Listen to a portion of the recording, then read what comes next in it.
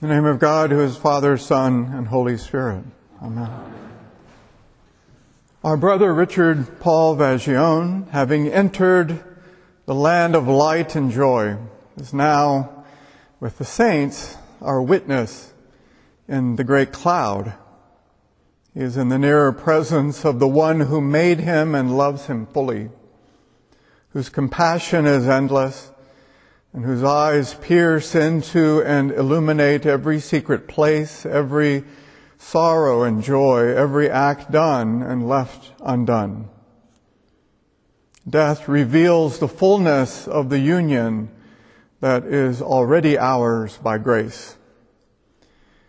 And though his response to that union was imperfect as is ours, ever in need of the light of Christ's presence, that union prevails, it triumphs, it overcomes the isolation within and around us and plunges us into the abyss of love. For we who continue our course on earth and await eagerly the hour when we will graduate and pass through the gate of eternal life, our work in this liturgical work of the people is to be done, as the prayer book says, with quiet confidence until we are united with those who have gone before. So in that spirit of quiet confidence, we give thanks for Richard's life. We give thanks for his priestly and monastic vocations, his pastoral and academic gifts and contributions, his mind that sought understanding and offered original scholarly contributions to the life of the early church. We offer to God's mercy our brother Richard as a sinner of Christ's own redeeming. May we inter him into his resting place in the sure and certain knowledge that as his sins are put away and remembered no more, so may we with Christ rejoice with him in his redeemed and forgiven life. We lament the ways in which Richard was abused and harmed, an innocent victim of acts that traumatized his body and impaired his capacity for the fullness of relational presence. We share with Christ the pain and grief of the evil done to our brother.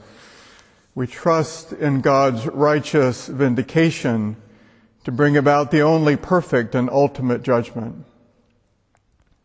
When we are reunited, we will know a glorified Richard whose arms and legs and whole self will be made new. As we journey on in our earthly pilgrimage, taking St. Benedict's imperative to heart, remember every day that you are going to die. We encounter afresh the beautiful vision which St. Paul gives us in Romans chapter 8. Of first interest are the verses, I consider that the sufferings of this present time are not worth comparing with the glory about to be revealed to us. For the creation waits with eager longing for the revealing of the children of God. Authentic human life is wonderfully realistic and wonderfully hopeful. The sufferings of this present life are real. The sufferings of the world, the sufferings in our relationships, the sufferings of our bodies. To be human is to face inevitable and unavoidable suffering. But just as real is the glory about to be revealed, an apocalypse of eternal light and joy in resurrection.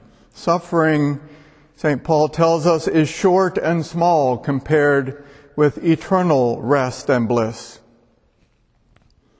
He goes on to note that it is this very creation that is the stuff of the glory to come. At the grave, we remember that our bodies, like Richard's body, are bound for death. But that very death is only a prelude to what is to come, a gate, not an end. Our vocation at the grave whose gate opens to us in our memory, is to wait with eager longing for this revealing. When we were young, that longing was perhaps far from our minds. When we are strong and healthy and energetic, our bodies are a quite comfortable place to be. As we age, the awareness of suffering and mortality increases. Our bodies, our very flesh, teaches us how to long eagerly. And as this flesh begins its long journey to the dust, bones and muscles and organs begin to complete their earthly mission and anticipate resurrection. Then a new home comes into view. One of the great evils of trauma among many is the damage to the capacity and safety of being in our bodies. If a body is violated, if our very physical matter is a cause of shame and abuse, how can it possibly learn to long for its full life? Recent research in the science of mind-body connection explains how our nervous systems and thoughts and emotions and physical health all relate to each other. Consciousness, scientists are discovering, is not limited to our brains. Our stomachs have consciousness. Our livers are thinking. Our hearts are aware of what is happening around us. All of it, all of us, is alive at more than just a physiological level. And this is, of course, what St. Paul is getting at. It has been there in the text all along. He is assigning consciousness to matter that does not think in the way we imagine, yet has a knowing, a participation as part of the world of creation. This longing, this eager longing is not about escaping creation, but about being more present in it, perceiving its full beauty, which includes the physical, but which is also beyond this worldly perspective. What we see with our eyes, growth, decay, death, the cycles of nature, which even in all their beauty are just stuff, is not all that there is. Glory lives in potential. It sits secretly and invisibly at the center of every living thing.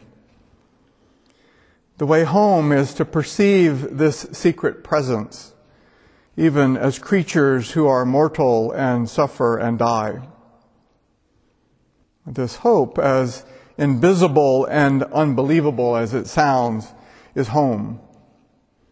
Love and compassion are the antidote to trauma. Entering our vocation to wait with eager longing heals our whole self, restores what has been harmed. The divine image present at our creation, which plants within us a desire for connection and for discovery, for love, for home, then casts us out into a world where sin and evil seem to thwart and mock that desire. So we are caught between the inescapable quest for a true home and the temptations of false ones. The danger of separation now looms large. And Paul continues, who is to condemn? It is Christ Jesus who died, yes, who was raised, who is at the right hand of God, who indeed intercedes for us. Who will separate us from the love of Christ? The source of our eager longing is Christ himself, who fills all things with himself. We find quiet confidence in the midst of our affliction when we remember that the one who descends into every human hell we create or imagine, every human hell done to us or by us, is the very one who sits at the right hand of the Father in glory, filling even the place of pain, especially the place of pain and suffering with himself. Separation can seem so very real at times, but it is an illusion. The separation appears when we forget our vocation of eager longing, taking our eyes off the glory to be revealed. Without that grounding in our true identity, our bodies will become coffins used to move our heads from place to place. We will succumb to the body's every impulse and craving, becoming subservient to it rather than its steward.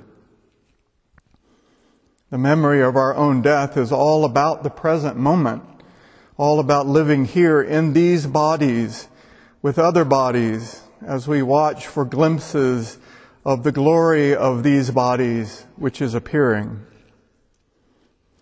All of us go down to the dust, says the prayer book, yet even at the grave we make our song. Alleluia, alleluia, alleluia. May our ongoing watch at the gate of death awaken us to the truth of our humanity, quicken us to finish our course so that we may pass that gate to receive its light and joy. What will separate us then from the love of Christ? Nothing, nothing, nothing, nothing, nothing. Amen.